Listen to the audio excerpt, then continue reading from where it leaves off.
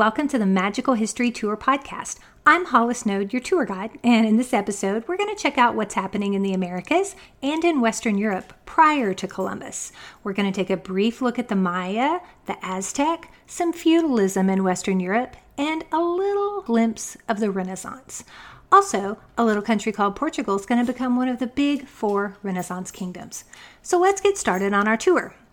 Now, the first thing we're going to kind of talk about is something that doesn't sound all that exciting, and that's farming. But it is kind of interesting because at the end of the Stone Age, people in 4 different parts of the world all develop farming systems, unbeknownst to each other, and they're each based on a different crop. Now, Southeast Asia farmed rice, wheat was farmed in West Asia, corn or maize in Mexico, and potatoes in the Andean highlands of South America. Now today, corn and potatoes, the 2 American crops, contribute more to the world's food supply than wheat or rice. Corn and potatoes were called the miracle crops, and we'll talk about them a little bit more as we go through, but they fuel the expansion of European humans and the livestock populations in the 3 centuries after 1650. Now, as farming grows more important, it's going to radically change social life. You don't really think of it, but if you're going to be a farmer, what do you need to have? And where do you need to live? Well, you need to have water, and you need to live near your crops. You can't just plant something and go wander off and come back later and hope it's there. At the time, people were primarily hunters and gatherers. They were nomadic. They moved around a lot. But as we start farming, you're going to see that you're going to get a population growth. You're going to see that they need to live near their fields, and that's going to lead to the appearance of villages and permanent architecture, the eventual emergence of large, densely settled communities. You also have to deal with your harvests. Harvests have to be stored and distributed. You get a division of labor because you're going to have the appearance of specialists, like people who make the tools that you farm with, craft workers, farmers, of course, administrators of the food and food processors and priests and all kinds of things like that. Now, historians today consider a civilization, if you're going to look at a group of people and say, are they a civilization? They have to have 4 components. The first one is an urban life. You're going to also need a division of labor. You're going to see a hierarchical social system, which means that they're going to start valuing some jobs, things like that, more than others. And then you're going to need a system of writing. Now, several of the societies that develop and what's going to become the United States met all of those requirements except for one thing. They didn't have a system of writing developed. So the ones that we're going to focus on are actually in Mesoamerica, and the first one is, of course, the Mayan civilization. We're not going to spend a lot of time on the Mayans, but they were a really fascinating culture, and they were mathematicians, they were astronomers, they knew the use of a zero, which is something that only India had come up with at that point. They had a fairly accurate calendar. Now, we'll say that they got their original calendar from a group called the Olmec, but they improved upon it, and so they kind of get credit for an accurate calendar. They were made up of city-states, and they were each separate, and they fought a lot amongst each other. They engaged in a lot of ritual sacrifice, and eventually, while they were very impressive for quite some time, they ended up beginning to disintegrate due to things like deforestation, drought, hunger, and war. The Maya are considered a civilization because of all of the things we just mentioned, but also because they did have a system of writing. Unfortunately for us, after about 1500, a Spanish bishop by the name of Diego de Landa condemned the books that the Mayans had written as superstition and lies of the devil. He had almost all of them destroyed, so there's very little evidence. In fact, only 4 literary works of the Maya survived. Now, we do have hieroglyphs that were carved into rock. That's a little harder to get rid of, but we don't have much left. Now, they did begin to disintegrate, and by the late 13th century, the center of civilization in Mesoamerica had moved to the Valley of Mexico with the Mexica or Aztec people. They founded their capital city on Lake Texcoco around 1325, and they eventually defeated all of their neighbors. Their capital was called Tenochtitlan. It was impregnable. It could be entered only on a few narrow causeways. It was surrounded by water. They were Tenochtitlan was kind of on an island in the middle of Lake Texcoco, and they had drawbridges and things like that to raise and lower so that no one could get in without them knowing. So the Aztec were really hard to sneak up on. When the Aztec conquered a group of people, they wanted submission and tribute, and the conquered tribes were required to bring specific amounts of bulk goods and people for sacrifice and things like that to the capital every year. And if they were late, the Aztec would immediately attack. So the people around the Aztec whom they conquered, which was pretty much everybody, didn't really care for them that much. Now, the capital itself was amazing. The streets were swept clean daily. The homes of the poor were much nicer than the homes of the lower classes in Spain during this time. It's going to become the largest city in the Western Hemisphere by the end of the 15th century. By the time the Spanish arrived, they found a sprawling Aztec empire that was connected by a network of roads that will connect 371 city-states organized into 38 different provinces. Now, the Aztec not only sacrificed victims, they also occasionally practiced ritual cannibalism, which basically meant that if they, for example, captured a great warrior from another tribe, they might eat his heart to kind of gain some of those attributes that they felt that he had. They did occasionally practice ritual cannibalism. But they did a lot of sacrificing in general. The Aztec demand for human sacrifice was really greater than any of the other civilizations before them. One of the gods to whom they sacrificed, and they sacrificed to quite a number of them. This one god required, they said, 10,000 hearts in an ordinary year. In 1487, that god was said to be agitated, and the priests will send 20,000 volunteers and captives to their doom in a 4-day period. One emperor was said to have slaughtered 80,000 people to dedicate a new temple. Now, these numbers are kind of sketchy. They're not facts. Most of the Aztec chroniclers, as well as pretty much most ancient civilization historians, typically exaggerated quite a bit. It's like if you went to a concert and you saw that there were a large number of people there and you texted your friend and said, "Oh my gosh, there are 1 million people here." Yeah, we know there are not 1 million people there. So we know that it wasn't quite as many as they probably said. However, there's no denying that many people were ritually sacrificed.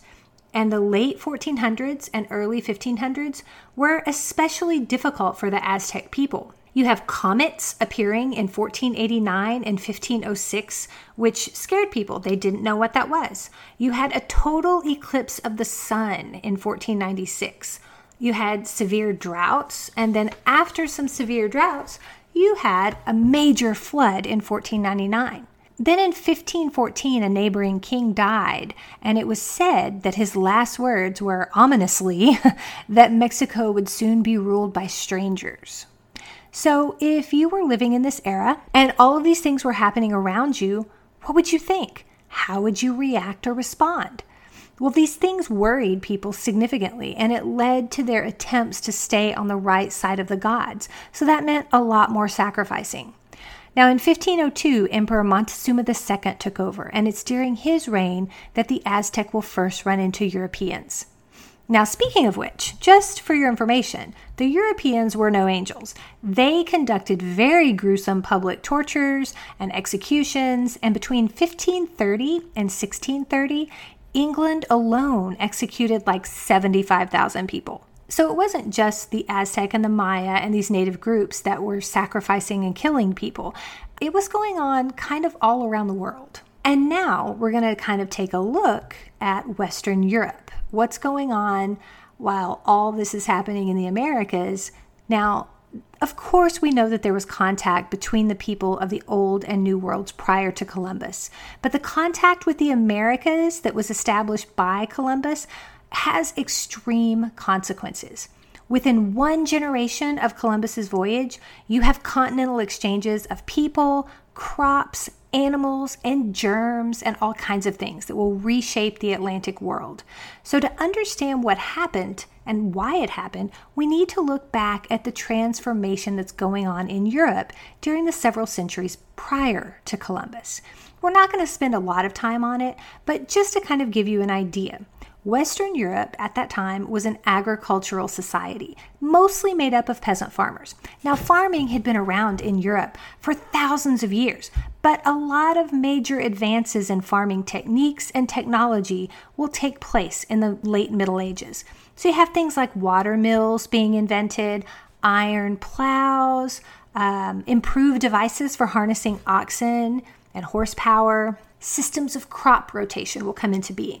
All of those things are going to increase the population and increase production, and it's going to more than double the amount of European land that's in cultivation.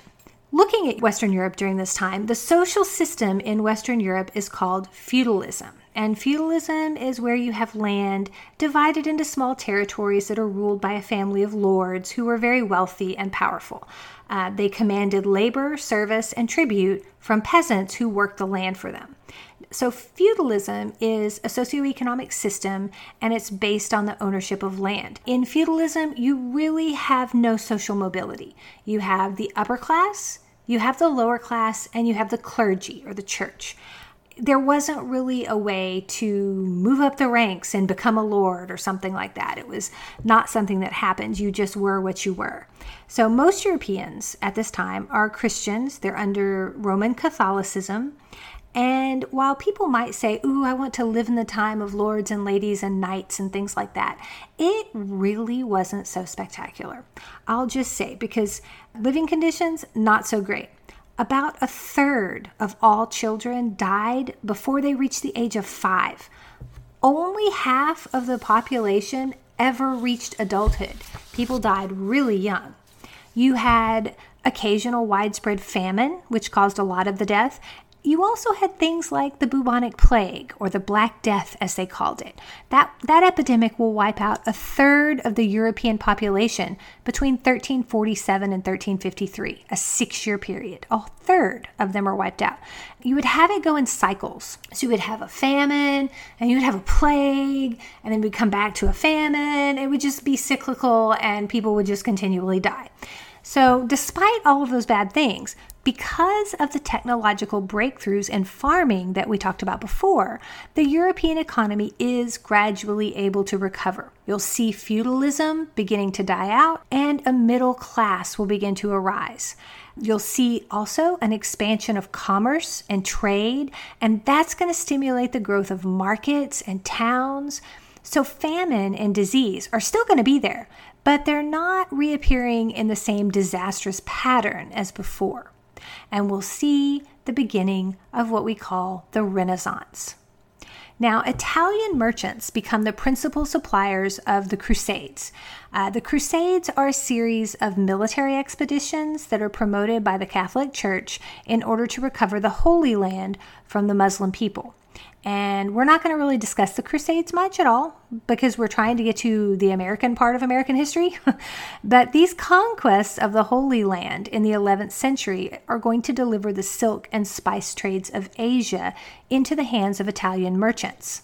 Europeans will also benefit economically from Asian technologies like the compass and gunpowder and, of course, the printing press. Contact with Muslim civilization gave Western scholars access to important ancient Greek and Roman texts, which had been lost to them during the Middle Ages, but they were preserved in Muslim libraries. So this ability to have access to these writings will lead to a period of artistic and intellectual flowering in Europe between the 14th and 16th centuries. And that's due to this revival of interest in classical antiquity being Greek and Roman writings and Greek and Roman architecture and things like that. It's known as the Renaissance, and it's a period of rediscovery of these ancient texts. It's the rebirth of secular learning, and it comes with it a spirit of inquiry. And that spirit of inquiry will spread throughout the elite circles of Europe with the help of the revolution of publishing, the printing press, the beginning of regular postal service, and the growth of universities. So the Renaissance really celebrates human possibility. And the Renaissance outlook, that spirit of inquiry, is going to be a really critical component of the spirit that motivates the exploration of the Americas. Now, because of the contact with Muslims through the Crusades and because of several adventurers like Marco Polo, he's not just a fun pool game, Marco Polo traveled to East Asia, and when he came back, he let people know that the silks and the spices that they had come to enjoy were dirt cheap in the Orient, as they called it. It was less expensive. You would have Middle Eastern middlemen would bring them to the Italians. The Italians would take them to Western Europe, each time marking them up significantly. And then when the retailers got them, they would mark them up even more. And this is going to be the big reason for all of this exploration during this time, because it was so much money that you were spending to have these goods brought over land or over sea, because it was very dangerous to do either one of those things and very long trips. So of course they're going to mark it up and get a good profit. But the sailor who could find a direct route to the Indies could keep all of that extra wealth from trickling out of his country and into Italy. And the country might even be able to displace the Italians as wholesalers of Asian products. This is really going to spur a lot of explorations. Now, by the end of the 15th century, 4 powerful nations have emerged: England, France, Spain, and Portugal. And if you're wondering, what? Portugal? It's a good question, but Portugal is the first of the new Renaissance kingdoms to explore distant lands. There were a lot of Italian merchants in Portugal, and by 1385, John I of Portugal will come to the throne, and he as a new king, and he wanted to establish a Portuguese trading empire. Now, his son, whose name was Prince Henry, who will be called later Prince Henry the Navigator, was really interested in the sea and in explorations. And he's kind of, he does a few little explorations of his own, but they're nothing major. But he's really important because he will establish an institute in Portugal, an academy of eminent geographers, instrument makers, shipbuilders, and sailors. And they all got together and worked on explorations. And because of them, by the mid-15th century, any educated European knew that the world was not flat, but a spherical globe. It's one of the myths that they thought it was flat. They also designed a new ship. It's called the Caravel, and it was a faster and better handling ship than any previously known to Europe. So using these caravels, the Portuguese will explore the Atlantic coast of northwestern Africa. By 1460, they had colonized the Atlantic islands of the Azores and the Madeiras and had founded bases along Africa's Gold Coast. The Portuguese eventually erect strategic trading forts along the coast of Africa, India, and China, and they're going to gain control of much of the Asian spice trade. They are also the ones who established the Atlantic slave trade, which we'll discuss later as the podcast progresses. So I've set the stage for Columbus, and in the next episode, we're going to talk about Columbus, who sails the ocean blue, Cortez, who attacks the Aztec, you've got the Columbian Exchange, and the Spanish in the Americas, a couple of references to some Simpsons episodes, and a whole lot of epidemic disease, and not all in the Americas. Thanks for tuning in. Be sure to subscribe, rate, and write a review on your favorite podcast platform. And if you like it, recommend it to a friend. See you next week.